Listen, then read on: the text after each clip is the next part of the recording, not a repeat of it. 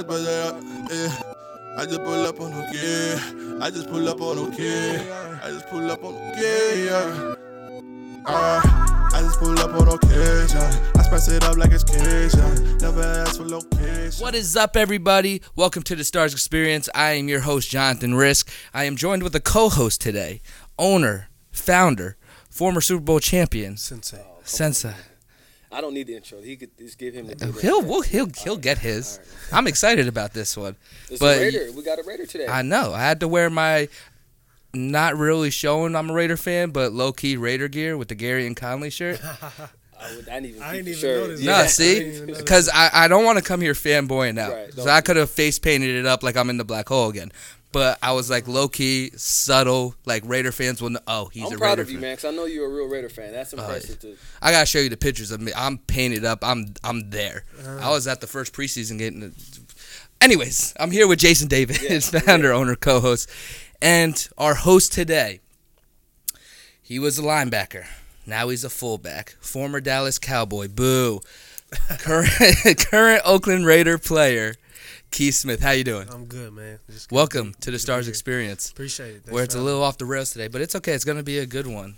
Hey, I'm going to enjoy it. It's going to be a really good one. So here at the Stars Experience, what we like to do is we like to give the fans, the outside people, an inside view at Stars. And everybody listening, this is episode, I believe, will be number 4. Go subscribe on iTunes, Spotify, and YouTube. Hit that subscribe button down below. Turn on the bell for notifications so you get alerted to all these episodes. You good? Damn. Boy, don't play, yeah. Nah, because we got to get the subscribers up. And if you're listening on iTunes, go scroll all the way down and give us a 5-star rating so we climb up those charts. We need the stars. And then list a comment of who you want to hear later. Antonio Brown, I'm talking to you. Is that okay? Hey, B would be a good podcast. It'd be interesting. He would be a good podcast, especially once he gets that trade. I'm calling it right now. The Raiders are going to trade. I knew where this was going. I knew it. That's the only reason why you brought him up, because he wanted to go to the Raiders. That's cool. Look, do I want him? Obviously, because he's a great player. I mean, look, the personality, though, the Raiders are already y'all are stacked. I think that's just added publicity. Yeah. We're going to Vegas anyway. Y'all going to Vegas? Show. The question is, are you going to Vegas? That's the plan. Okay. I literally attack every day now is get to Vegas. Got to get to Vegas. Because I'm on a 2-year deal, so this is my last year coming up. And that's the goal. Trying to get to Vegas. Hopefully we win it this year. But, regardless, I'm trying to get to Vegas. So. I hope you come to Vegas, too, because that's going to be that first year in Vegas, mark my words, you saw how the Vegas Knights did it in the NHL. Cool. Right, Cool. right. Vegas special. That's all I've heard too is just the Vegas fans, just all that, the nights, like it was just crazy, like going in there. So even I actually just had got back from Vegas for one of my boys' bachelor parties, and just talking to people out there, like the drivers and whatnot, they're like, man, everybody can't wait till you guys get here. Like, people are going nuts. Like, the Raiders are already taking over out there, so it's going to be dope. Dude, what about, like, the players? Are they talking about it already? Is there, like, a buzz in the locker room? What? I mean, we talking about that money. How can y'all not talk about it? They didn't know where they were playing. They still don't. It's still not set in stone if they're playing in Oakland this year. Yeah. Is it for sure yet? They said it's close to being finalized with the option for next year if the stadium gets backed up, which it might, because I heard it was snowing like a week ago. What? Because the Raiders have a simulcam of the stadium being built on their website, and I peep it every now and then. And it was snowing last time I checked last week. I heard it was at 50% though, 50% done. Finished? Yeah. Yeah. So they going at it. Yeah. But see, it's sad that I don't even know where we play. You know what I'm saying? Can I ask you a question? So there's a guy on the staff, the construction team building the stadium out there that's a Chiefs fan. Oh, so did you see this?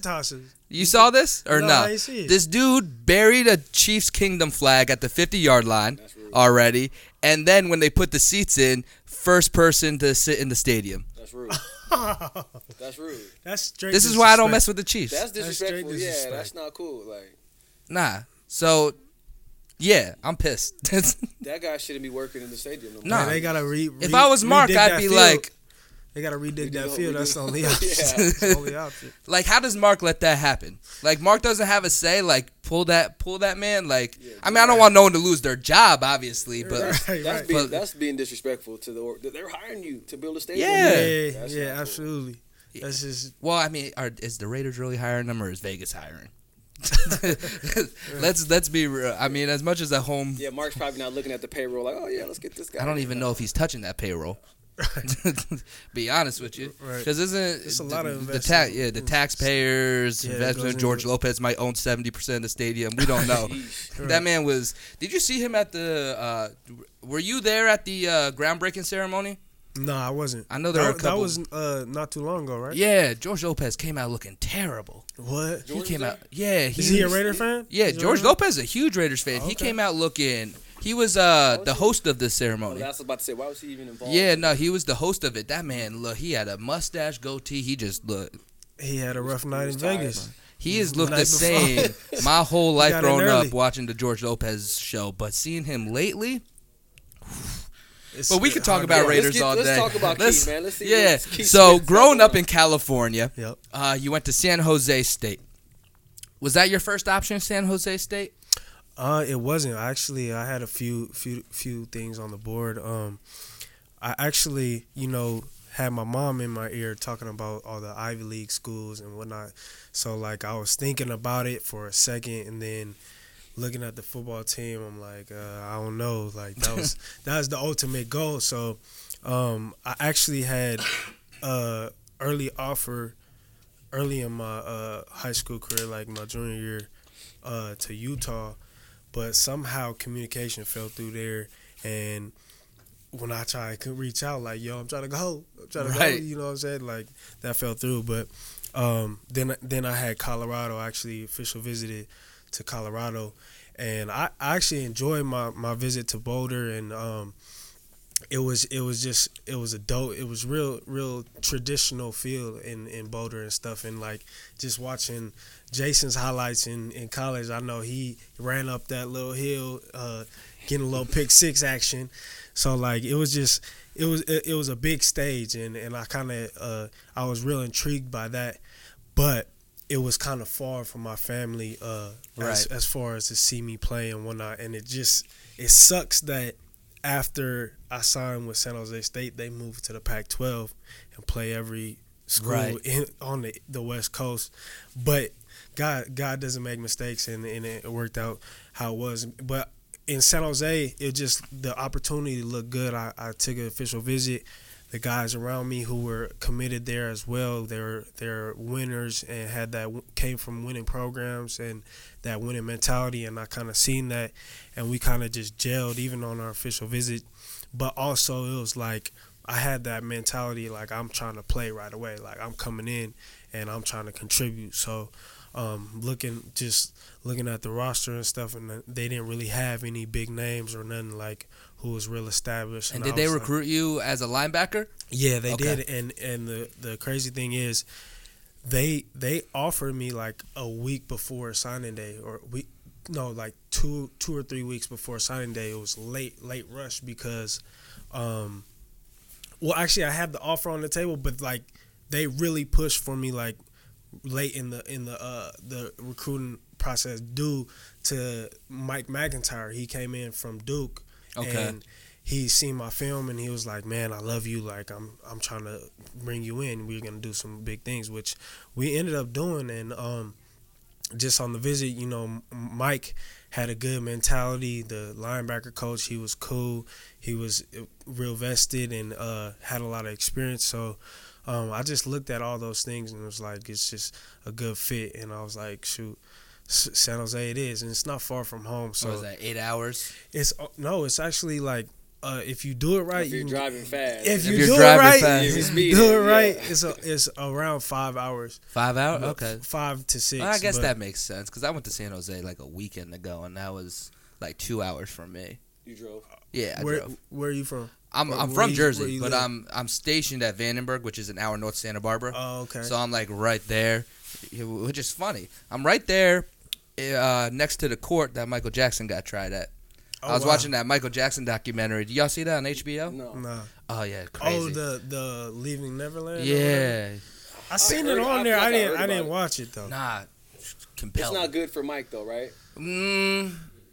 He could skate away with it. No, it's not good. Nah, he could skate away with it. There was no facts. Okay. There were no facts laid out. It was just the two testimonies of the individuals, and the one dude I don't trust at all. It wasn't. It wasn't like a Bill Cosby situation. Yeah, nah. The one dude, I still think Bill innocent.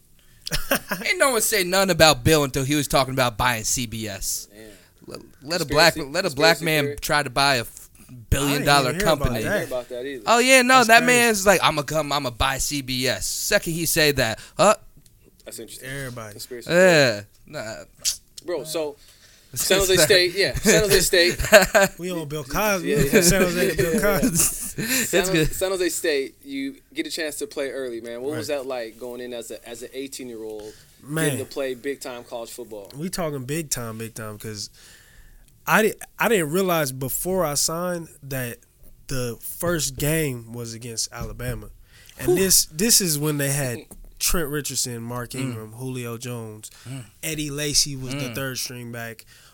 Just all these dudes, they was stacked. Well, that's a great film. It wasn't Los Altos High School. No, it was not. It was not Los Altos. It was definitely the big time stage. Los Santos from Grand Theft Auto. No, Los Altos. No.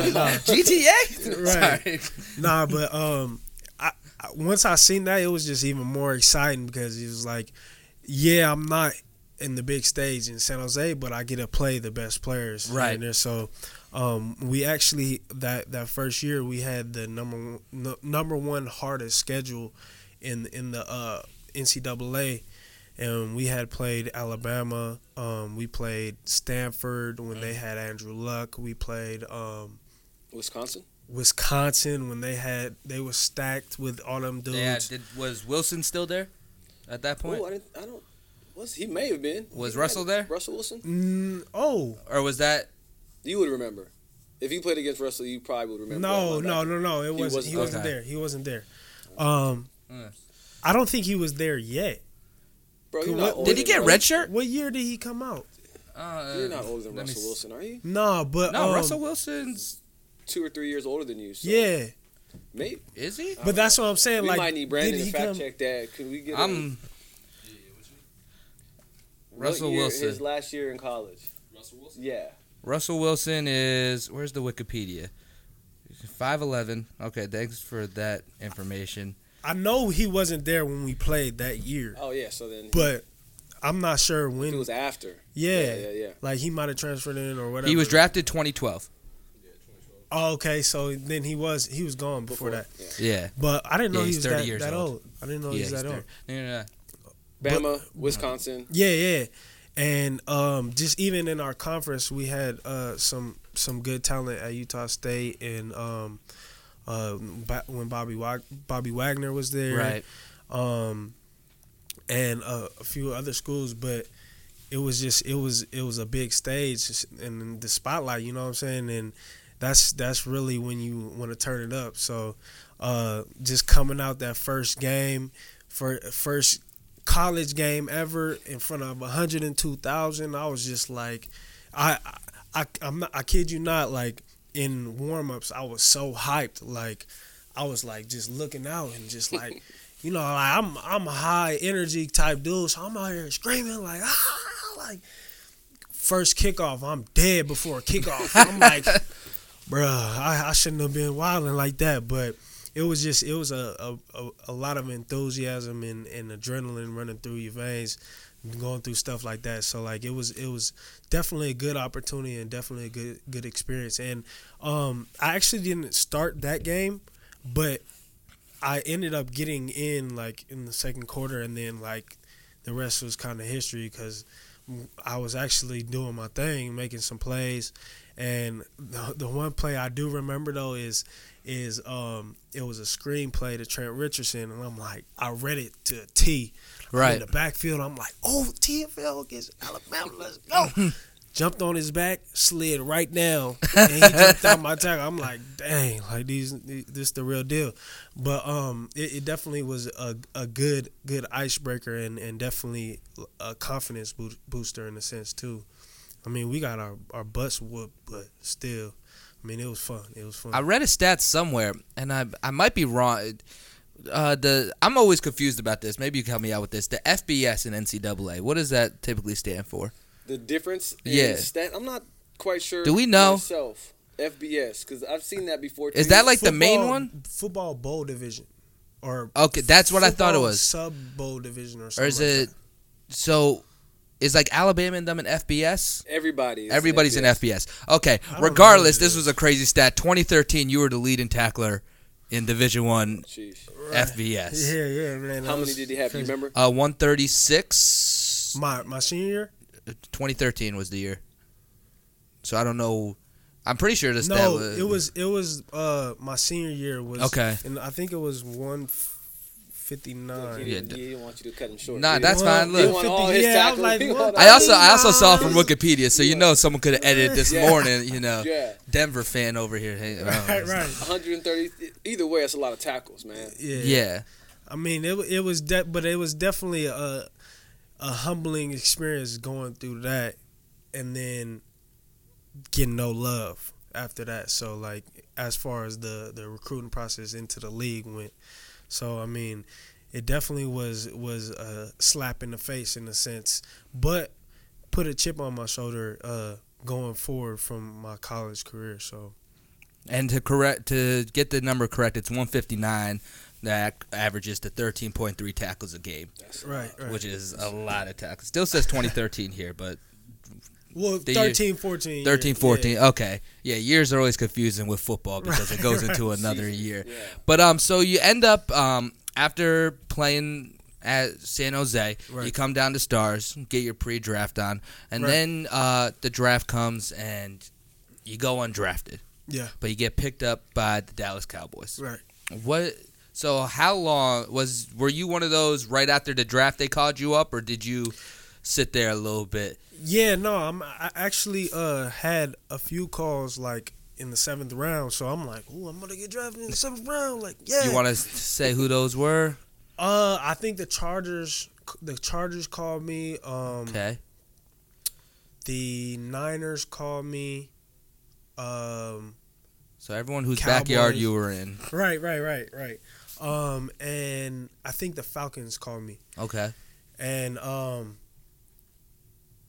I actually they actually all told me like, stay by your phone, like blah blah blah, like we're thinking about taking you in the 7th round, but possibly as a what is it called, a priority free agent. And I was like, oh, okay. What does that mean, man. priority free agent? So, like, to my understanding, it's the guys who preferred walk-on. Basically. So, they want you, but they just don't want you enough to draft you.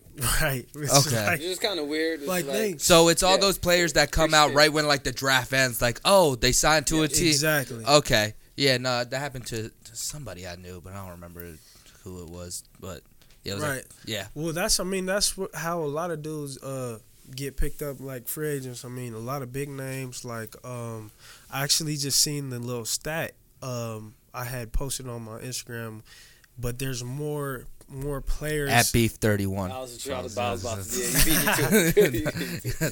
Yeah, so apparently there's more players since 2014 or 2013. I don't remember the year, but there's more undrafted free agent players than there were draftees from the still active on a team, 2nd to 7th round or whatever. Yeah, I remember still playing. I remember a few years ago the Raiders had like the most. Like that was Reggie McKenzie when he was back there. That was his thing. Like Jalen Richard came on as a walk on.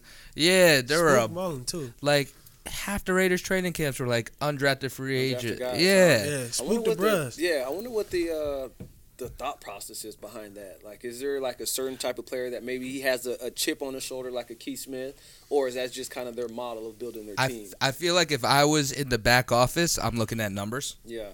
You know, if I'm drafting somebody, like no matter what round, I feel and obviously it's different player, person to person, player to player, but like I got that title, I got drafted, which coincides with paycheck in my brain, compared to undrafted where it's okay, they didn't really want me, I got to work, so I don't have to pay. You know what I mean? So if I'm drafting somebody, in my mind as a businessman, they might already be thinking that they already got the check. Rather, I bring them in undrafted, then I'm going to get a little more juice from them because they're going to be coming in trying to prove themselves and try to get that check.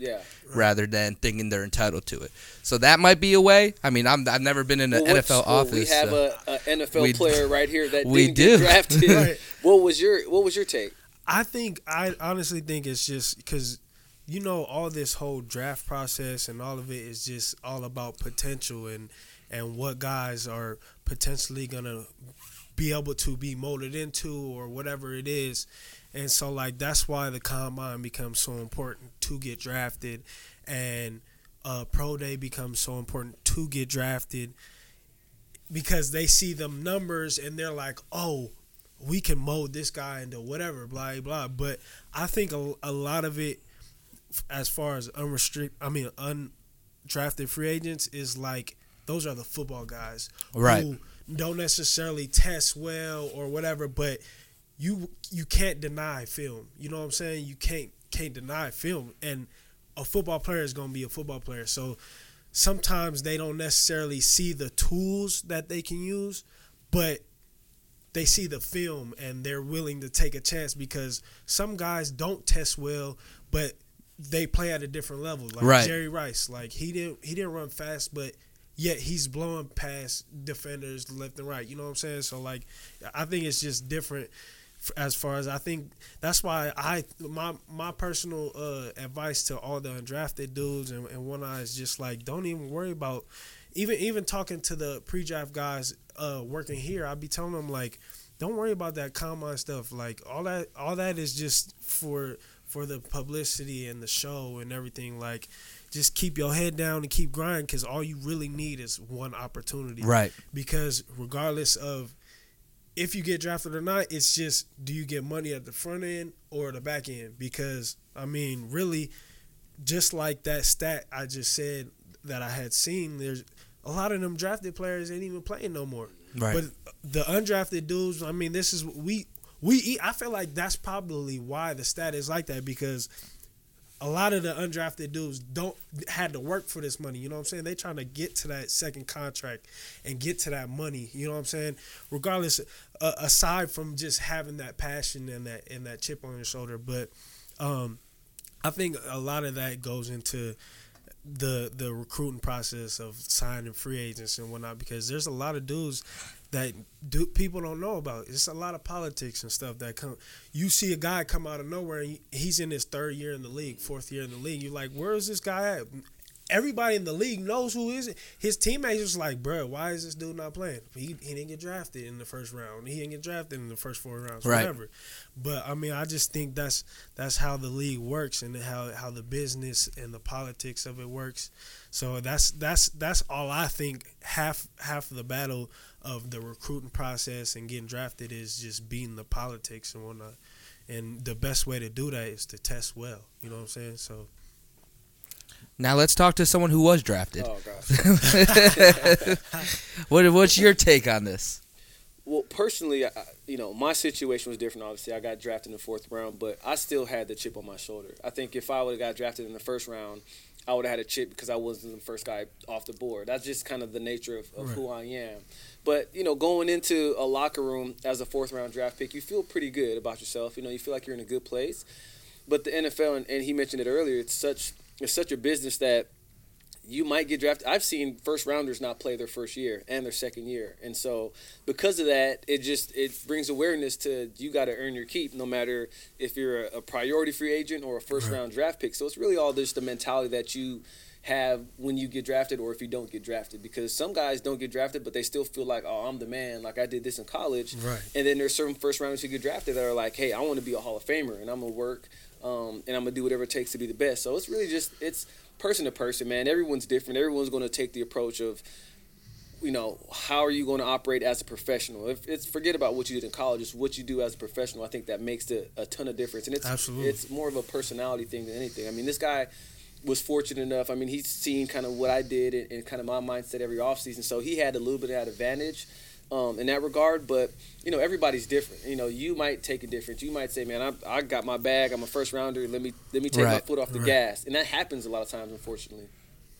Yeah, and just like he said, but I think just even in your situation, like, you didn't play like a fourth rounder, and you knew that. But at the same time, it was like the chip on your shoulder. Like you said, if you was a first rounder and you wasn't the first guy off the board, that's how it's gonna be. But I think that's just how the league mentality is like it's all mental. You know what I'm saying? Like, and if you cut guys open and see what they're made of, it's like that's what separates guys in the league. Everybody's talented, everybody's fast, strong, whatever they have, whatever asset they have, but it's that mental gap that separates people. And you see it with these top athletes. Like, you see it with Jalen Ramsey and Dez Bryant. You see it like this ultimate confidence that almost comes off as arrogance. I think it's not arrogance. I think it's just believing in your abilities to the best of your ability. Because I feel like I went through that in my career. Like, just being an undrafted free agent, yeah, I had my chip on my shoulder, but that also gave me doubt. So I'm like, okay, let me just make the team. Let me just get in there and let me just stick around. And then, like, when I got cut 20 times and that mentality was out the door, it was kind of like, I don't have anything to lose. Like, I'm tired of being average and tired of just barely making it. So, like, I changed my mindset and I was like, I want to actually do something. I want to actually contribute in my own way that I know I can contribute to. And I think that's just a lot of the difference between a lot of players in the league. And I think that sometimes the draft hurts people. Like he said, like, people are different. They get this bag and they just like, oh, I'm good. Like, and you see first rounders just sit around and they lazy, and then when Sugar Honey Iced Tea hits the fan, like, you got kids, right? Yeah, right. when it hits the fan, that's when they kind of blossom, and they're like, ooh, that's when sometimes they become late bloomers, because then they get it like, oh, I gotta work for this. I'm talented, but I can't just sit around and it's not just gonna happen.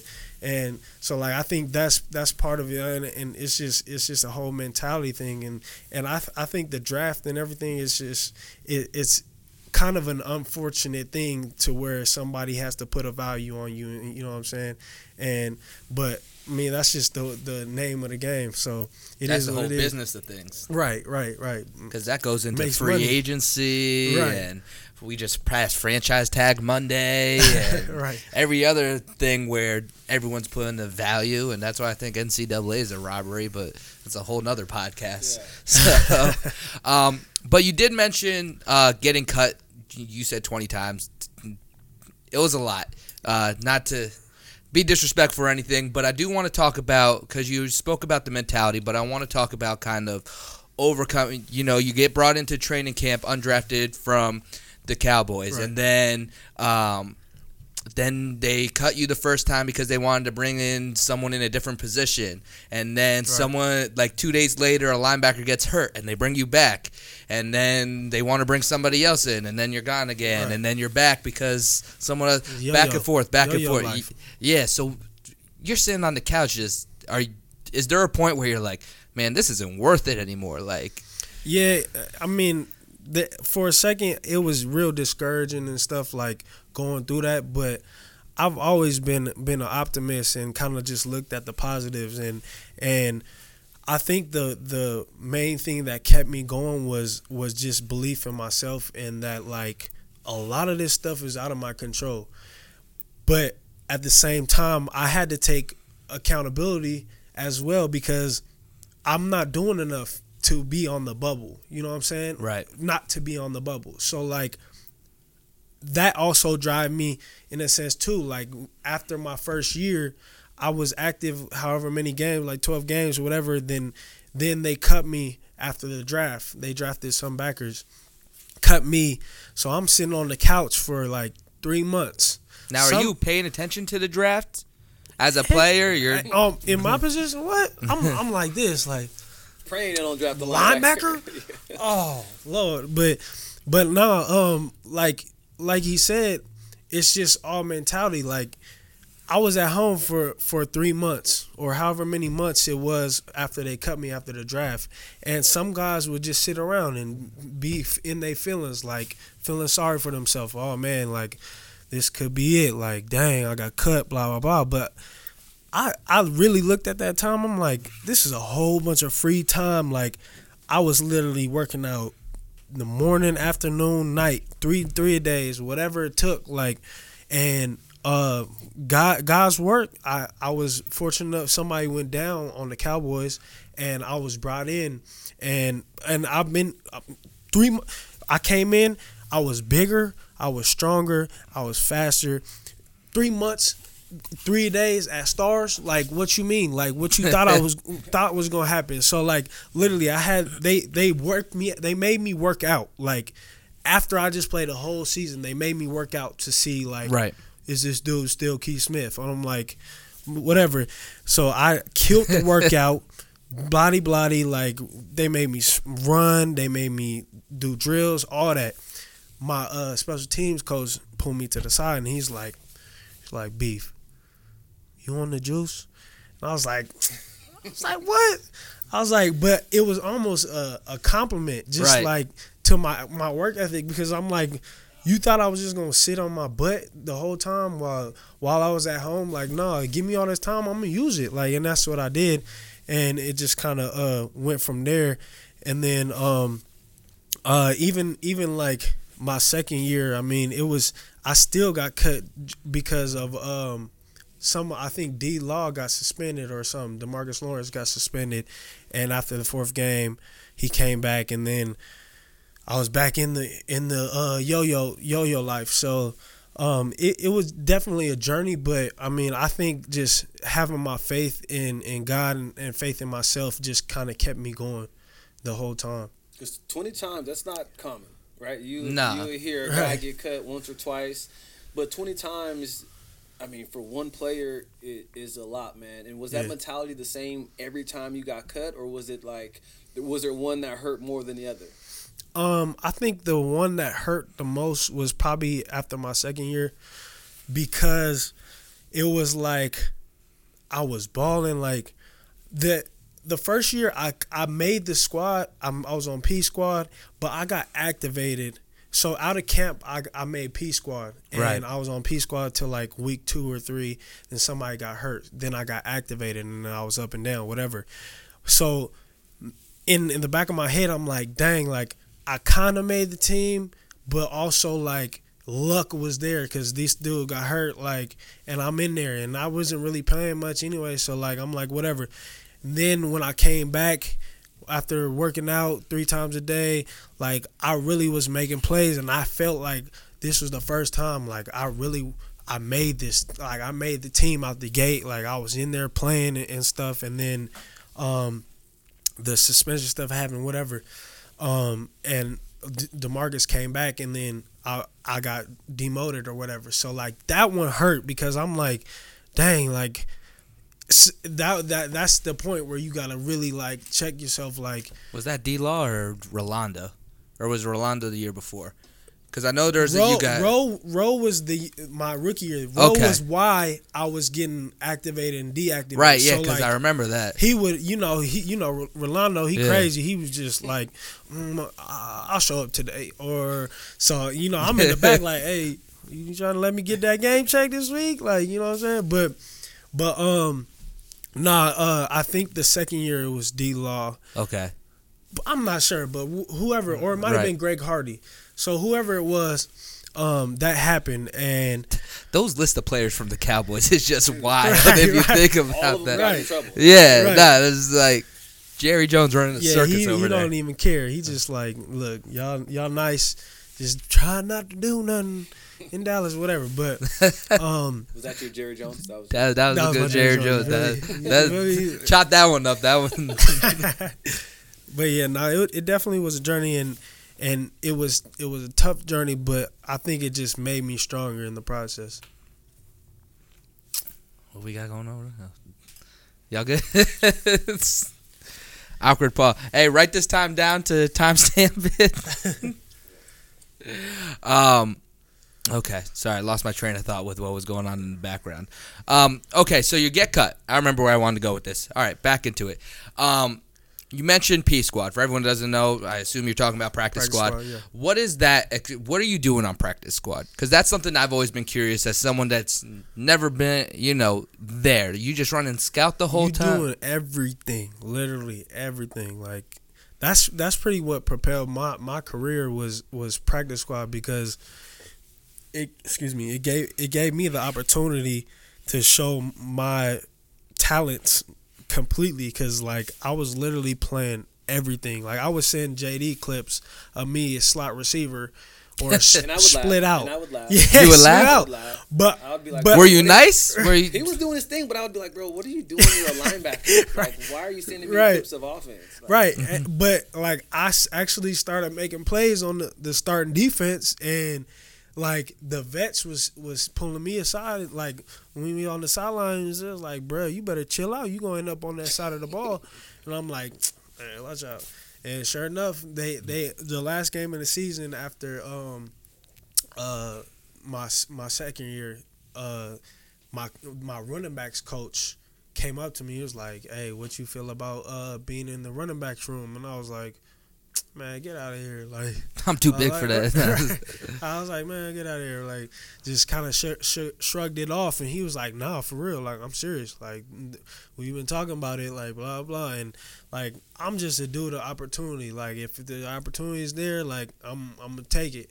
And so, like, that kind of just propelled me into the transition of being a fullback. So Now, let's get into that. So, was it your last year at Dallas? Right before your last year at Dallas, I guess the reports were that Jason Garrett pulled you aside and basically told you, "Hey, you're a running back now." Right. Yeah, he it was exit meetings. He was like, "Yeah, I want you to keep it in mind that we're gonna try you out at fullback if it's okay with." Or I don't even know if he gave me the option, but I was like, "All right, whatever." Like, but yeah, so we get basically 2 breaks in the off season, before OTAs and after OTAs. So that first break, I ain't know what I was doing. Which is the major off season kind of between the season ending. It's the bigger gap. You know what I'm Right. saying? Which more of the crucial training is after OTAs, but at the same time, like you got a little more freedom in the first half. Yeah, go vacation, but stay in shape. Right, exactly. And so like during that break, I was kind of like, man, I'm still working with JD in the footwork drills, doing back pedal, change of direction and stuff, and watching the offensive dudes over there like, dang, I probably should be over there like doing this. So I started working in with Frog and stuff, and I think just doing a lot of the DB work and the change of direction stuff, like I think that helped me, like gave me more tools of change of direction and just that footwork to be able to make the transition to offense, as well as Frog fine-tuning all of that and giving me the whole offensive mentality. I think that all just kind of helped me make that transition smoothly. And which it ended up doing good, because going into OTAs, I wasn't the favorite guy. Like they converted me. They actually didn't re-sign our old fullback. They banked on making Rod Smith the big tailback in Dallas right now. They switched him to fullback as well as me, but he was the favorite. So like he was getting all the reps and stuff, and all that in OTA, so I would get like 2 reps in practice and whatnot, whatever, which sucked. But till camp came, where we put the pads on, it was like, Rod was a finesse tailback. He wasn't really trying to hit nobody, and Right. that's when I kind of made my noise. Like, and I was athletic enough to run routes and whatnot. So like, and my hands was nice. You know, I got the best hands at Stars. So like, I kind of just used that tool as well, and it just all kind of played in perfectly. When that meeting was done with Coach Garrett and you shut the door, you walk away, at any point where you're like, okay, a position change in the NFL, like that doesn't happen often. Was it one of those things where like, is this the writing on the wall? Is this like them trying to push me out? Or Absolutely. how did you feel? Absolutely. It was kind of like nerve-wracking because it was like, dang, like they don't want me at Because you didn't play linebacker. fullback. I mean, you didn't play offense in high school. You didn't play it in college. Right. But now, all of a sudden, you're in the Yeah, NFL after being cut a number of times. They say, hey, try this new position. This might work. This might look good on you. Yeah, absolutely. And that's why I was saying, like, that first break, I kind of just was like, I hadn't accepted it yet. Oh, get me right. Yeah. It's my boy, man. Get me right, Jay. That's what I was saying. In the first break, I hadn't accepted yet. So, like, I was still working on both. Like, man, it's not for sure yet. But when I got back to Dallas for, like, OTA workouts and stuff, like, I'll tell you what really, like, flipped my mindset was we were starting to learn a little bit of the scheme and whatnot. And Jason Witten, he pulls me aside and he's like, what do you got on Act 5 protection? And I was like, Mike to safety. And he was like, see, that's that. He was like, that's that bullshit. He was like, you need to notice at the back of your hand, like the back of your hand. He was like, these dudes didn't make that transition for any reason. They actually believe in you and they actually believe that you can do this. And he was like, and I'm gonna tell you straight up, like I've seen you in scout, like doing all this, like you have what it takes, you can do this, like, and I believe in you as well. And he was like, but you need to learn this stuff, like the back of your hand or because if they throw you in the fire and you don't know what you're doing, then they're not even gonna give you a chance. So like that right there was like, I was sitting there like, dang, that's Jason Witten, the GOAT, like he was one of the greatest tight ends of all time. He believed in me, so I was like, okay, like that is one of the greatest. He's coming back. Right. Not one of the greatest commentators of all time, but players. Tony, however, Tony Romo. They need to take Chris Collinsworth or who's in Madden right now. Dude from NFL Network. Is it Burma? No. I just know. I only remember Collinsworth is the only guy that. Well, they need to take both them out of Madden and just put Tony Romo in my ear. Oh, on in the Madden. game, the video game. Yeah, take them out of they Madden. They gotta put Tony in there. They need Tony. I need to be playing defense on Madden and hear the whole offensive play in my headset before it goes off on Madden. At least in one game during the season, gotta have Tony in there. I mean, is second year doing this? Tony Ramos, and he already was doing. He did the Super Bowl, right? He did the Super Bowl, yeah. That's crazy. Second year. His first game was Raiders Titans 2 years ago. Dory's rookie game. First game. Wow. Did y'all win? Yeah, we won. Oh, okay. Raiders we won. But I wasn't there. No, we won. Yeah. I think Amari Cooper scored on a nice slant on a Dory. Where are Dory at? Yeah, he didn't wrap up. He did a poor job tackling on that play. But he did hurdle the hell out of Trevecchio, the opening kickoff that game. Yeah. That's dope. Oh, God. It's fun. Yeah. Okay. I'm sorry. I'm getting my Raider back. What are we talking about? Cowboys. Yeah. Jason Witten and your transition. Real quick, was your number the same the whole time? 41? Nah, I have 4. I think I have 5. I don't even know now. I'm talking about Cowboys though. Dallas. Yeah. Dallas. Cowboys. You had like 5 numbers too. Yeah, I had 57. No, 30. First number was 43. Okay. Then I had 57. Then I had 56. Then 41. Okay, but did you have 41 coming off of that last year as linebacker? No. So did you show up and they had because that's what I'm picturing is you like were like, oh man, they full of BS, like I'm a linebacker. Then you come into the locker room and it's just a running back's number just posted in the locker, name tape change. That's not mine. Yeah, who's locking this? Nah, when I came back, they were like, you're gonna have to change your number, blah blah. And then I was like, dang, like this is for real. So then I just kind of was looking. I actually looked online at like what numbers look good. I was like, did you go to create a player and Madden was like, let me get the Cowboy jersey on. Let's see what number looks good, because my number, honestly, my lucky number 72. But whenever I played for the Ravens, I had to have a 3 in there and a 34, because those were the coolest looking numbers with the little angle of the jerseys. I know what you mean. Yeah. Okay, so you play 1 year in Dallas fullback, right? You have a good year. Then you hit free agency. 2 years. 2 years. Excuse me. Sorry, 2 years.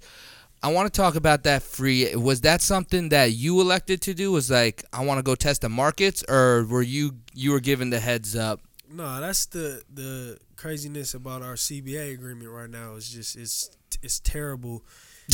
After my 4th year, I was still a restricted free agent. So it all depended on Dallas.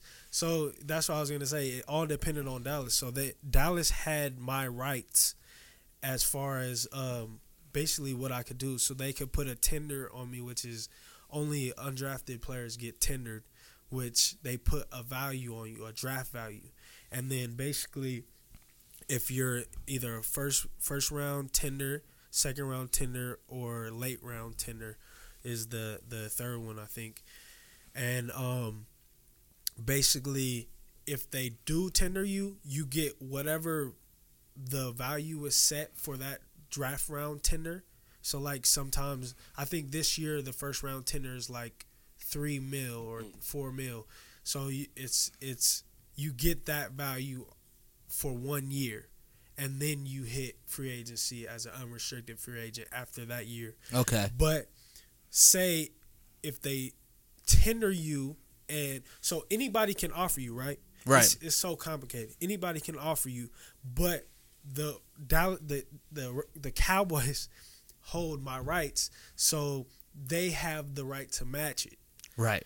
So if they don't match it and they let me go to a team, then that team not only has to pay me that round tender, they have to give up the draft round pick of the round tender. So really they would have put a late round tender on me, and if somebody else tried to sign me and they didn't match it, then that team would have had to give up a late round draft pick. Is that where those compensation picks come into play later on? I don't where know the league just be handing out late round picks for no reason? Because I never understood why. I don't even know what those are. Because I remember like 4 years ago, it was like, oh yeah, the Raiders got 4 compensatory 7th round picks, and I was like, for what? Like it was the year like we went like 4-0. Derek Carr's rookie year, and like the next year we had like an extra 7 round pick. It was the year we drafted. Dude was here, defensive back. Here, like at Stars here? Yeah. From I think Utah. Oh, Keith McGill. Yeah, he was one of our compensatory picks. Yeah, compensatory. Yeah, he was one of those random picks. Right. I'm pretty sure, yeah. But Dallas didn't end up tendering me, so I was unrestricted.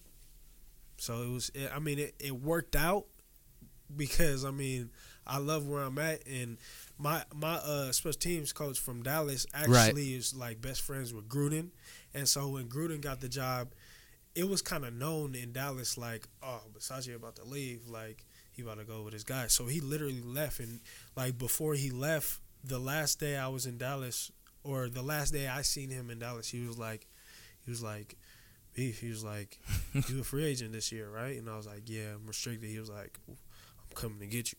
So I was like, say no more. So he ended up coming to get me, and it only worked out better that they didn't tender me. So it was cool. But that's got to feel good. Coming from a coach, like, and that's the weird thing about the NFL. Like, you very rarely have somebody tell you that they, they want you. They appreciate the work that you do. And so for that, I'm sure, despite all the ups and downs and getting cut, like to hear a coach say that, it's got to feel good because he doesn't have to say that. Like he doesn't have to just bullcrap you like that. But at that moment, I'm pretty sure you're like, okay, like maybe I can do this league thing. It absolutely felt good because that was like the first time I kind of like felt wanted, like you said. And so like when I got to Oakland, like they was just showing me love and like, oh, this is nice. I bet you that was even over Bisaccia. Just you're. I've seen the label on you a lot, and Gruden has a Gruden grinder. Right. Just a big meaty MFer that just gets in the trenches and likes to put his head down and hit things. Right. And like I'll see who we're bringing. Let me go watch the highlight film. Let me go see what this person's about, and I'll go back a couple years and just see. And the second I seen your tape, I got excited, and I don't get excited over fullbacks. Not no offense, you got to make fullbacks great again hat on, but fullbacks, you're in there, you do your job, and then you go home. It's kind of like it's an O-lineman. Yeah, it's a chipper position, and it really is like an O-line because you have to know everyone's responsibility. Right. Just like the guard needs to know the center and the tackle's responsibilities, you need to know the running back and the wide receivers and the quarterbacks and the O. Right. You probably need to know just as much as DC4 back there. Almost, yeah. Right. So I just think it's a great fit, and I hope you make it to Vegas. But I do want to talk about Jason Garrett, Jerry Jones, the Cowboys' legendary organization. Right. Now you're going to the Raiders. The Raiders. Another legendary. Another one. Al Davis, rest his soul, isn't there, but it's still in the family. Mark's there. Right. But then, to boot, you have probably one of the most influential coaches. As a fan, I could say this. Every offseason, my dad would call me up. Hey, we didn't have a good year. You think we're going to bring back Gruden? I'm like, no, we're not. That's not a thing. And then finally the rumblings start happening. He announces he's leaving ESPN and all this, and then he comes. And the fan base erupts. Then they announce what he got paid to kind of slow down a little bit. But, everyone's getting excited, and everyone's excited. The excitement is building. Right. Do you feel that coming in? Oh yeah, you said you said you were getting love from the locker room. I'm sure that the fans were definitely the aura was definitely like crazy, especially with Gruden's arrival, and just all the hype around that and whatnot. There was definitely a big aura around the facility and a lot of enthusiasm and whatnot, but also expectation, and I think that's what. Kind of didn't go in our favor this year, the year that we had. Right. And it kind of pissed a lot of people off. But if you really look at the season and look at the games in depth, we really was playing with a lot of guys, with a lot of teams. And it was just like we didn't start gelling till the end of the season. And a lot of people don't understand how a locker room works. And with all these pieces moving around, we lose Khalil Mack. We lose Amari Cooper week 7 or whatever it was. Like, these are our best players. So you got to understand, like, there's a shockwave that goes through the locker room. And especially that offense. Right. Jay, let me ask you a question. Okay. As a fan. Got it. Do you see those moves happen? What is going on in your head? Right. Like, what are you feeling? And are you asking me? And I know you're not speaking for all fans, but just you personally, you see Amari leave, you see Khalil leave. What is going on? So can we start with the timeline, Khalil Mack? I remember the exact second, day, minute. I know exactly what I was doing. I was at work in a box in the military, miserable, listening to a Raiders podcast, being like, oh, man, they ain't going to trade. Vic Tafer from The Athletic just being like, oh, man. He's talking about, I don't see them doing it. And I'm just scrolling on timeline. And then Adam Schefter pops up on my damn phone. And my stomach just sank. Khalil Mack was probably one of my favorite players on the team at that point. So that one hurt. That one I was like, I can't believe they did it. This, that, whatever. Then I'm starting to like, all right, well, what, then I go, what do we get back? First round, and then the reports are coming out, and the player. So I'm like, okay, well, maybe we got because they had that, I forget his name, but the linebacker that they had drafted the year before.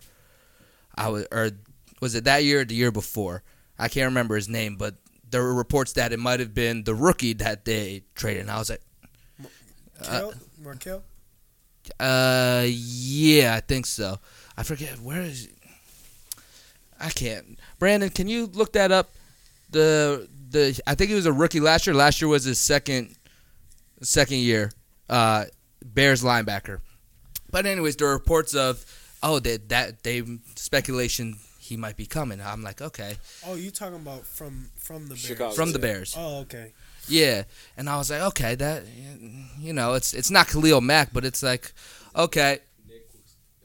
Kukowski from West Virginia? No, it wasn't Nick. Maybe. I gotta tell you about him too. Kukowski.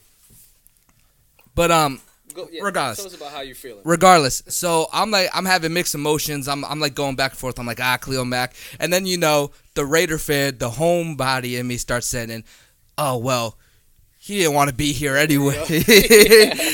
But he never liked Oakland anyway. Yeah, but Traitor. at the end of the day, that kind of me, I feel like I'm more of a level-headed fan, even though I held on to my Jamarcus Russell jersey way too long. Yeah, that thing, I was sporting that thing. He'll be fine. He's gonna lose the weight. But yeah, I have nothing but love for Khalil Mack. I wish him the best. Every game I was cheering against him, because I wanted that first-round pick to be a nice one. Right. But that's the only thing. After this season, I want Khalil Mack to get a ring. I hope they do well. Like to see him succeed. Now, Amari Cooper, that's a different story.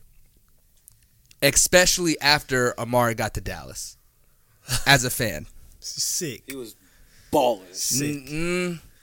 The on the field doesn't bother me because there were some flashes of what he did in Oakland, being wide open down the field and dropping the ball. Right. So, and obviously I'm not in that skill. He's getting the check. Salt. There's little salt. Little salt. Right. Look, because both my uncles are big Cowboys fans, so they're texting me and my dad because me and my dad are Raiders fans. Oh, like you guys know more about Cooper, and then my dad kind of privies to me because I'm more of like my dad likes the Raiders. I'm more like I'll actually pay attention to more of the Raiders. Right. And I'm like, well, I mean, I like Cooper. He's kind of reliable, but third down, 4 yards to go, he runs a slant, he's wide open, and he drops the ball. Or, Derek Carr, he's wide open down the field, and it's like it looks like he gave up a little bit, And I see that just to poke fun at the Dallas fans, I'm like, you guys are getting a great receiver who gives up if the team is down in the third quarter. Like, just poking fun. So that was kind of how I was feeling, but it wasn't until Amari's personality came out more, and I got the feeling, and I don't know him personally, so this is all speculation. He never enjoyed being in Oakland, and he didn't like being a Raider. And I actually had this conversation with my cousin who's a Cowboys fan, and he's like, he was really like trying to downplay the trade, blah blah. Like, man, why we trade for Amari? Blah blah. He ain't done nothing. Blah blah blah. And I'm like, bruh, like you don't understand what y'all get. Y'all getting a gem who has all. He's a generational talent who has all these attributes that can be utilized. All he needs is a change of scenery. Right. And I said this before he started balling. I was like, look, like. I feel like hands and catching the ball is more of a mental and concentration type thing, right? And confidence, and I think that his time in Oakland, I don't think that I think he was pressured a lot, and I don't think that it just was the right scenery for him as far as to thrive in that element, and I was like, y'all, you crazy to tell me that y'all not about to do it. He's literally gonna change y'all game because he's gonna open up the field.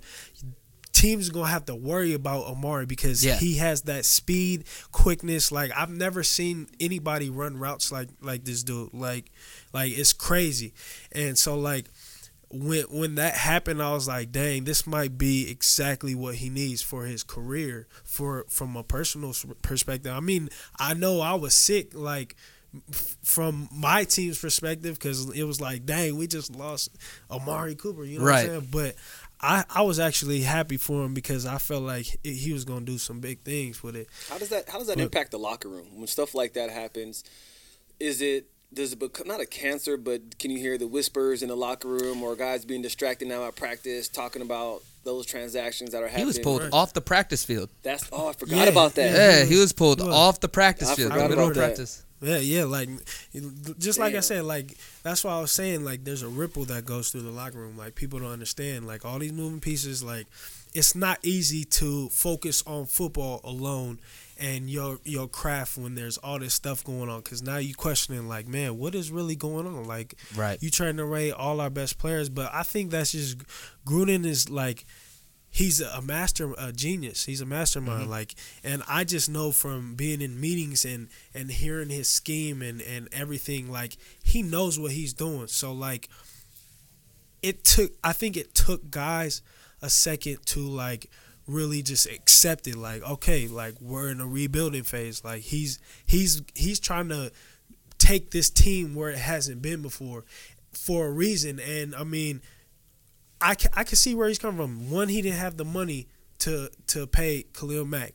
Two, Amari Cooper, he didn't fit his vision. Right. I don't think he fit his vision to what he. I would agree with seen. that. You know what I'm saying? So like, he's trying to do what he sees that's gonna bring us to the ultimate goal. It was a Super Bowl. You know what I'm saying? The one thing. And not to interrupt, but the one thing I will say for Raiders fans, and I heard this a lot, and this is where the sentiment came into my head, Oakland didn't want to be there, is he had 1 year left on that deal. He could have just shown up and, maybe he would have got tagged, maybe he would have gotten a deal, maybe he would have walked at the end of this season. He could have played out that deal. But it's also a business aspect. You don't want to get hurt in training camp, so I understand the sin now. Yeah. I understand that. I'm not trying to say he should have been there the whole training camp. But also, you gotta realize DC just got paid $100 million. Mm-hmm. You know what I'm saying? And when you the best player on the team and you seeing this guy getting $100 million, it's like almost a slap in the face at the same time. Not to say that he should have got paid before DC, but I think that's why he wanted to get paid the year after, you know what I'm saying? Because I mean, he deserved well, it. Not completely. not even that, but you paid the guard Gabe Jackson. Right. That was like right. So he got that cash. So he got that cash too. But also, I think it was a statement for Khalil Mack from the players. Like he's only locked in because of this BS CBA agreement. You know what I'm saying? This 5th year option stuff, like whatever. He literally could have got 5th year option, franchise tag. He wouldn't have got his deal potentially for 4 more years. You know what I'm saying? So like, as a human being, as a person, you gotta be selfish sometimes. You know what I'm saying? Right. Like, I have no doubt in my mind just from being around my teammates and stuff and them talking about what type of dude Khalil is.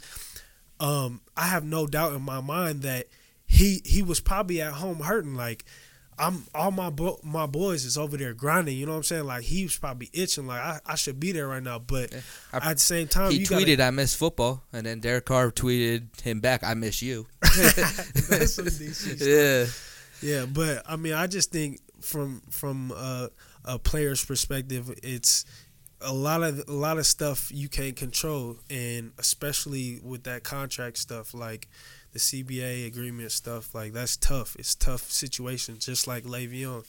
Like a lot of people don't understand his moves, but he's trying to make a statement. Oh no, I understand his moves loud and clear. Yeah, I feel like Le'Veon's moves are loud and clear and understandable, bold, memo. But I do want to talk more about your time in Oakland. As far as, before we get off this topic though, I want to, because you were in that locker room, as fans and people watching, Amari came off as kind of a shy, timid personality. as far as in Oakland, I remember his rookie press conference. One of the reporters was like, "Oh, do you have a celebration in mind now that they lifted the celebration rules?" He goes, "No," and like didn't even move. Right. Just, no, I'm gonna hand the ball to the ref, like something like that. And then he gets to Dallas, and he's wilding on post game. But at the same time, Yeah. I think Whole new that's person. Dallas, Yeah. though. Like I just that locker room over there is real tight knit too, and I mean, I think that just the new scenery gave him a new confidence as well. But just knowing the bit of Amari that I did know, he wasn't really like out there like that. So like even when we would see the clips on TV, dudes just like, bro, you see Amari out here celebrating and stuff? Like he acting They couldn't totally believe it. different. But I mean, I just think that's why I think that he was just in his head in Oakland and just Right. what he's been through out there. So I mean, it's a tough situation. But I mean, God don't make mistakes. Like I said, like he doing his thing. Now you said in the middle of the season you guys realized that Gruden was rebuilding. At what point did the locker room start discussing like, "Ooh, this isn't going to be what the expectations had for us coming into this season. We got to just grind, keep our head down because Gruden working in the back and we just like how quick did that happen with Khalil Mack trade? Like y'all was like, woo, or I think it was the final straw was the Amari trade. Okay. Because like literally he cleared shop out there. Like he fired the whole media staff. He fired the film guys. And these guys who've been around 20, 30 years. he fired Greg Papa, one of my favorite color commentators ever. Right, yeah, like he just trying to get his people in there. So, I mean, after the Amari trade, it was like, dude, nobody's safe. Like, we just gotta like keep grinding. You know what I'm saying? And then guys kind of, I know dudes was kind of pissed for a second, but I think it was just the trust factor that you gotta have in a person in his position. Like he's got to know what he's doing. You know what I'm saying? Like they didn't put him there for a reason. He didn't get there for no reason. And I think that's when everybody started to gel. But as well as just our whole scheme and system started to gel because Gruden puts in a million things, you know what I'm saying, and it takes time to get that under your belt. And once we started to get that, we were hard to stop at the end of the season. Like we were playing with dudes left and right, beat the Steelers, and I won't mention the Chiefs game, but the first Chiefs game we almost beat the Chiefs. Like we should have beat the Chiefs. Like there's a lot of games that we should have won that we didn't, but I think it's just we need to take it to another step, and just having this scheme under our belt for a whole year, I think that's just going to take us from where we left off, and it's going to get better. And hopefully having a healthy offense. Right, Because if we just go down the list of names, Amari Cooper was out the window. I didn't even mention that. Jordy Nelson got injured at one point. Martavis Bryant got suspended twice. We got two rookie tackles. Right. Marshawn Lynch got injured. Right. Yeah. Right. Donald Penn was injured. The guards were injured. I think Rodney Hudson was injured for a game. Yeah. And then the whole fan base calling for and then Bruce Irvin left. Bruce Irvin. See, I want to get into that too. Did he leave or did he quit? We're gonna get into Bruce. Let's finish on the offense real quick because I got some choice words for Bruce. I want to get your opinion on that. But then you have the whole fan base. Marshawn Lynch gets injured. Then you have the whole fan base basically cheering, say, "Oh, Derek Carr, he's been injured too much and he doesn't have his mojo back. Trade him." And you have First Take going crazy, ESPN going crazy. How do you, being somebody in the offense? You and DC and Rashard were probably, and Seth Roberts were probably some of the people that were there, I think, every game without injury. Right. How do you guys remain focused and don't just pack it in, just say, we got a new tackle again? Or Right. It's tough. It's tough, man. Injuries are part of the game, and they gonna happen. And I didn't even harp on that. Like we had an abnormal amount of injuries last year, and I think part of it was we're an old team, literally. Yeah. But at the same time, like that's the name of the game. Somebody gonna go down, so the next guy got to step up. So I think that I don't think we really worried about that because that you have to expect that not everybody's gonna be healthy. You know what I'm saying? So that's just how it goes. But it was tough having guys out sometimes. But I mean, I feel like those also down the road gonna help, just like with our tackles. I think that's gonna help them because they were thrown in the fire, and that sometimes builds character, builds talent, like all that. Like you have to learn. You're forced to learn from experiences like that, and I think that's just what this last season has done for us. Is got a lot of the young guys experience. So going from here, now there's no excuses. You know what I'm saying? Like we out here, like we you gotta show up. But I mean, I think there's a real optimistic feel in the locker room and in the coaching staff, and you say like everybody's doubting TC. Like I used to watch, like see on Twitter sometimes or on Instagram posts or whatever, like just everybody bashing DC. Everybody like, oh, there's speculations that Gruden didn't mess with DC. I'm not one of those people, by the way. I want to put that out there. I am a huge DC fan. But I don't think anybody in the locker room really doubted DC. So we talked about offense and kind of the shambles it became during the season. So defensive side of the ball, you mentioned Bruce Irvin. Honestly, I think defense has improved a lot since the years before. I think the defense is looking way better as far as a good young nucleus on the interior defensive line with P.J. Hall, Mo Hurst, Arden Key. I think our DBs are better than they've been in years. Shout out to Daryl Worley. Conley, Carl Joseph. Linebackers, I think. Markel Lee. But I think a lot of the fan base will say that the Raiders haven't had a consistent linebacker since Kirk Morrison left in like 04 or 010.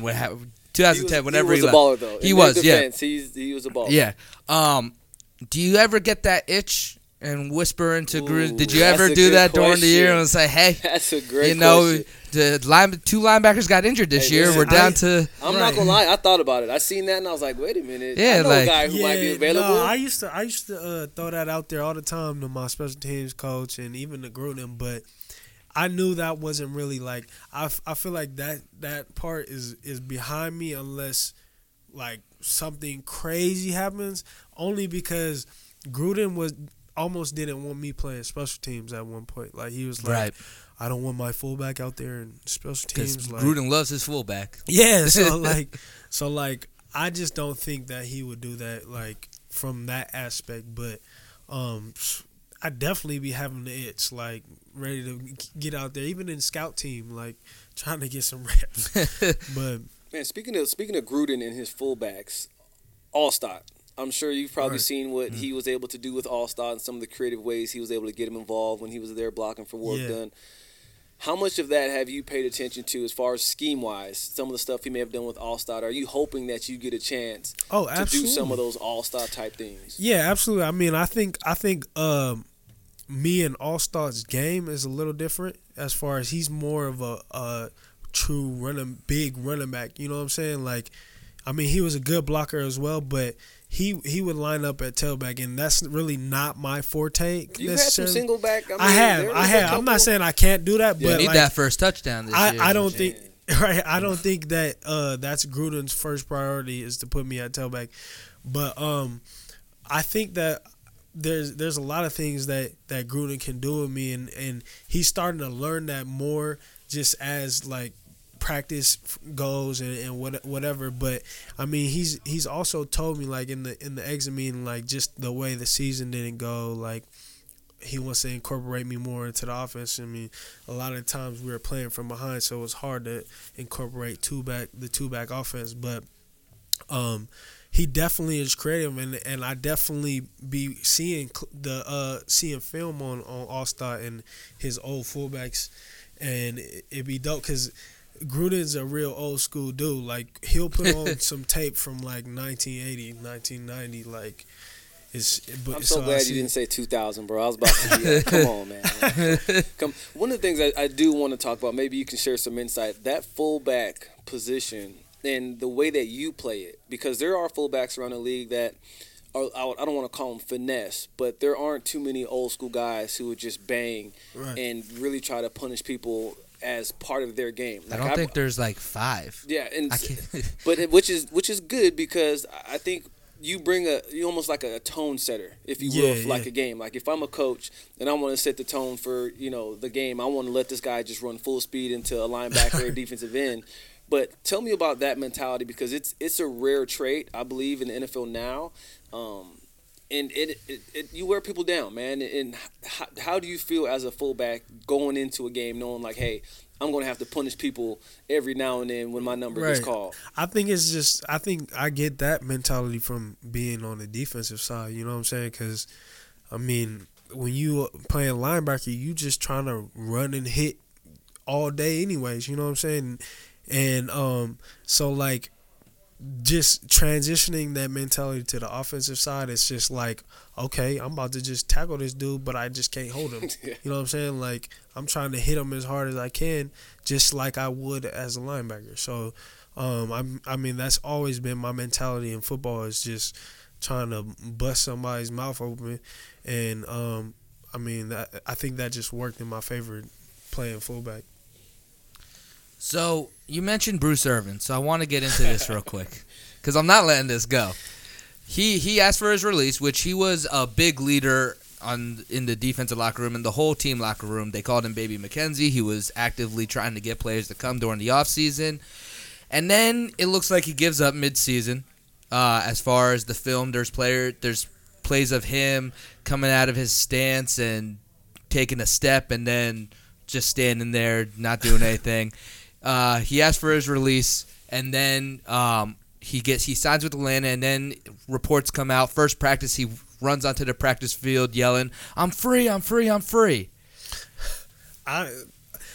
Sometimes I don't really see too much of the defensive side that goes on, but I did peep that they were really just plugging guys in, trying to see. It was almost like experiment on throwing that side stuff of the ball. on the wall, seeing if it sticks. Yeah.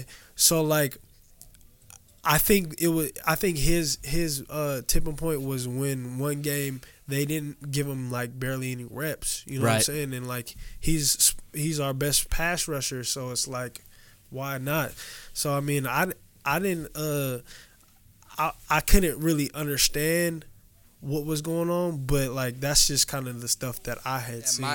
My belief that his tipping point was after the Khalil Mack got traded, John Gruden did a press conference and was basically kind of being like, well, now it's time for Arden Key to step up. And then Bruce went on Twitter and was like, no, it's my time. And I think that kind of from my opinion, shook him the wrong way. Was like, damn, you already counted me out. Like, I'm still here. Yeah. Like, fool, man. But it's almost time to wrap it up now. So, you went undrafted. You said 6 years, right? 6? Year 6 into the league. Just right. What's the experience been like? Like ups, downs, trials, turbulations. Like it's really been a blessing, man. Because at this point, it's not really much I got to worry about. You know, I'm still in the fold and preparing for this next year. I'm in a good place mentally, and it's just now it's just transitioning. Like I'm trying to get into a lot of different stuff outside of football as well, you know what I'm saying? And just because you get to that 5th, 6th year, you like, dang, I've been doing this for a minute, man. You can't play football forever. So, right. So I think that it's just been a blessing, and just all the things I've learned and the relationships I've had and made with people. So it's definitely been a journey. So how do you stay hungry? Like, what do you work on? I mean, is that chip on your shoulder still there? I know you said you feel good mentally, but what drives you today? Because you're not that free agent that got overlooked. You know, you've obviously have proven yourself in the NFL, but what pushes you and motivates you today to keep going to play 7 years, 8 years in the NFL? Right. I think it's just the love for the game. Part of it is just like I've been playing this my whole life, and it's not like I don't love this game anymore, because you gotta love it if you want to play at this level.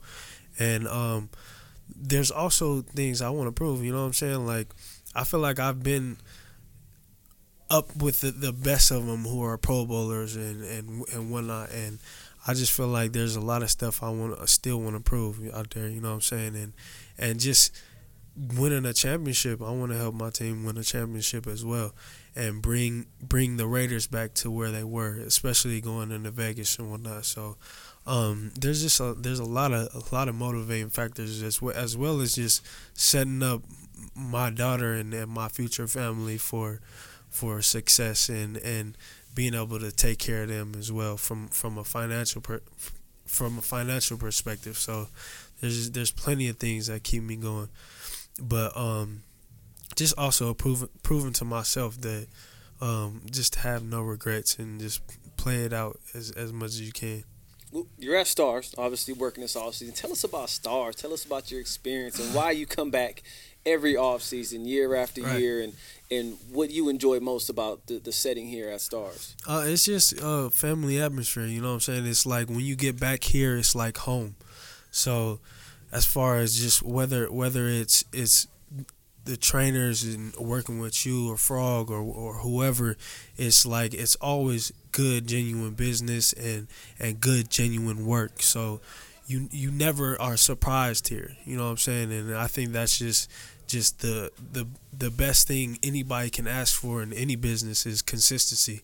And when you're consistent and you still getting results from whatever you're doing, it's a no-brainer to come back. You know what I'm saying? And it's always been like that here, and just good people. So just I think it's life a lot of times is all about vibes, and there's no negative vibes here ever. Now, as off season is getting heated up right now, we just finished the combine. Like I said earlier, franchise tags just happened. We're about to get into that free agency period. Right. Is there anybody that around the league that you know, future free agent or free agent right now, that you're like, hey, come through, come here, man? I don't know. You was talking about AB earlier. I mean, it'd be dope to play with AB. Would you be upset if we traded our second round pick or any of the 3 first round picks for AB? I wouldn't be upset. I No? wouldn't be upset about that. You know what I'm saying? I mean, we got 12 first-round picks this year, so it's like we can give up one. But I think Gruden's going to use those picks to leverage, you know what I'm saying, and people going to trade up or whatever, because we got a lot of money to spend too, as well as draft picks. So I think he's definitely going to bring in some good help. Anybody in particular you want to see come from another team over to the silver and black? I don't. I honestly don't care as long as they going to contribute. You know what I'm saying? As long as they going to come and ready to work. You know what I'm saying? Because I think that's one of the things we're trying to change over there is the culture, and just that losing isn't okay. And I think that we trying to change the mentality and get good guys in there. You know what I'm saying? Guys who are willing to help the cause and not just collect the check. Is Marshawn going to be back in that locker room with y'all? Man, I hope so, bro. That's my dude, man. Marshawn, he not only is he a great player, but he's a great person and a great leader. And he's always trying to uplift those around him. And it's all fun and games on TV and stuff. You hear him joking around, but he really cares about his teammates and whatnot. And he's never shy to help out anybody, whether it's on the field or off the field. All right. What did you think? One question for you, JD. When this man came in and was like, I got to start taking reps with the offense, what was going through your mind? I was in shock, probably a lot like he was, because I was thinking, I mean, I've watched this kid, first off, and quick story, he wasn't the best athlete growing up. So I'm gonna put that, and he knows that. I've shared this before. He wasn't the greatest of athletes, so once that happened, I He was clumsy, man. bro. I was fat. I'll let him tell it. I'll let him tell it. I was a work. I was a piece of work. You know what I'm saying? Like definitely needed some help. But when he told me they were serious about the position change, what I did know was that he was going to work. And anytime you have somebody that's willing to work and they have a good work ethic, anything is possible. So despite the position change, they could have asked him to play quarterback. I knew he would have worked his butt off to be, no, seriously, I knew he would have worked his butt off to be the best quarterback. So after I kind of got over the shock of him moving positions, I knew, okay, if he takes it on full speed and full steam ahead like he does everything else in life, he'll be fine. But when I would see him over there with Coach Frog, I'd be like, this doesn't even look right. Like, I'm used to my man backpedaling and breaking, but he proved a lot of people wrong, including myself, man, and I'm very proud of him. I think he has a bright future no matter what position it is and no matter what team it is. I think he has, 4 or 5 years left in him if he continues to work, which, clearly going into year 6 undrafted is not easy to do. So, but yeah, bro, I was a little taken back and still trips me out, man. Even today, watching him run routes on the field, I'm still watching like, this guy looks pretty good. Looks like he plays offense for real. So. Well, what was harder, learning the defensive playbook or learning an offensive playbook? I'm assuming John Gruden's playbook is a different beast. But Yeah, I'll probably say offense only because it's like a whole different language and trying to learn it that quick. So it was a little tougher. But, there's a lot of defensive playbooks that are hard out there too because, in Dallas, we played a simple cover 2 defense, which is just run and hit, sprinkle in a little 3 and quarters, whatever. But it wasn't like as vast as say like Pittsburgh or one of those 3-4 defenses that they do everything, or even what's Gunther's? Gunther's defense is crazy too. Just knowing what they got to do, but probably offense for sure. All right. Well, we could sit here all day and chop it up, but we all got work to do. Yeah, let's bring Keith back towards the end of the off season, or maybe in the summertime, man. And we'll bring him back February after the Super Bowl when he wins it, when he can bring his ring. But thank you for stopping by and taking the time out. This has been the Stars Experience. Man. Where can people find you at, Keith? I'm on Twitter at K_Smith31. That's my old college number. And then on Instagram, I'm at Beef31. Okay. And like I said, everybody, make sure you go subscribe on the YouTube. Hit the bell for the notification so you get alerted when we drop a new episode. Subscribe on the iTunes. Follow on Spotify, Google Play, everywhere podcasts are available. And give us a rate and tell us who you would like to see next on the Stars Experience. And if you have any questions for the next time we get Mr. Keith Smith here, drop those in the comments below. JD, you got anything left for the people? Thank you for letting me join you, man. This is a pleasure. Oh, yeah, no, this is fun. Lots of fun, man. Yeah, I appreciate it. We're going to keep this up. Thank y'all for checking in Stars Experience. We'll catch y'all next time. Peace. I just pull up on I just pull up on occasion. I spice it up like it's Cajun. Never ask for location. Then I'm gone.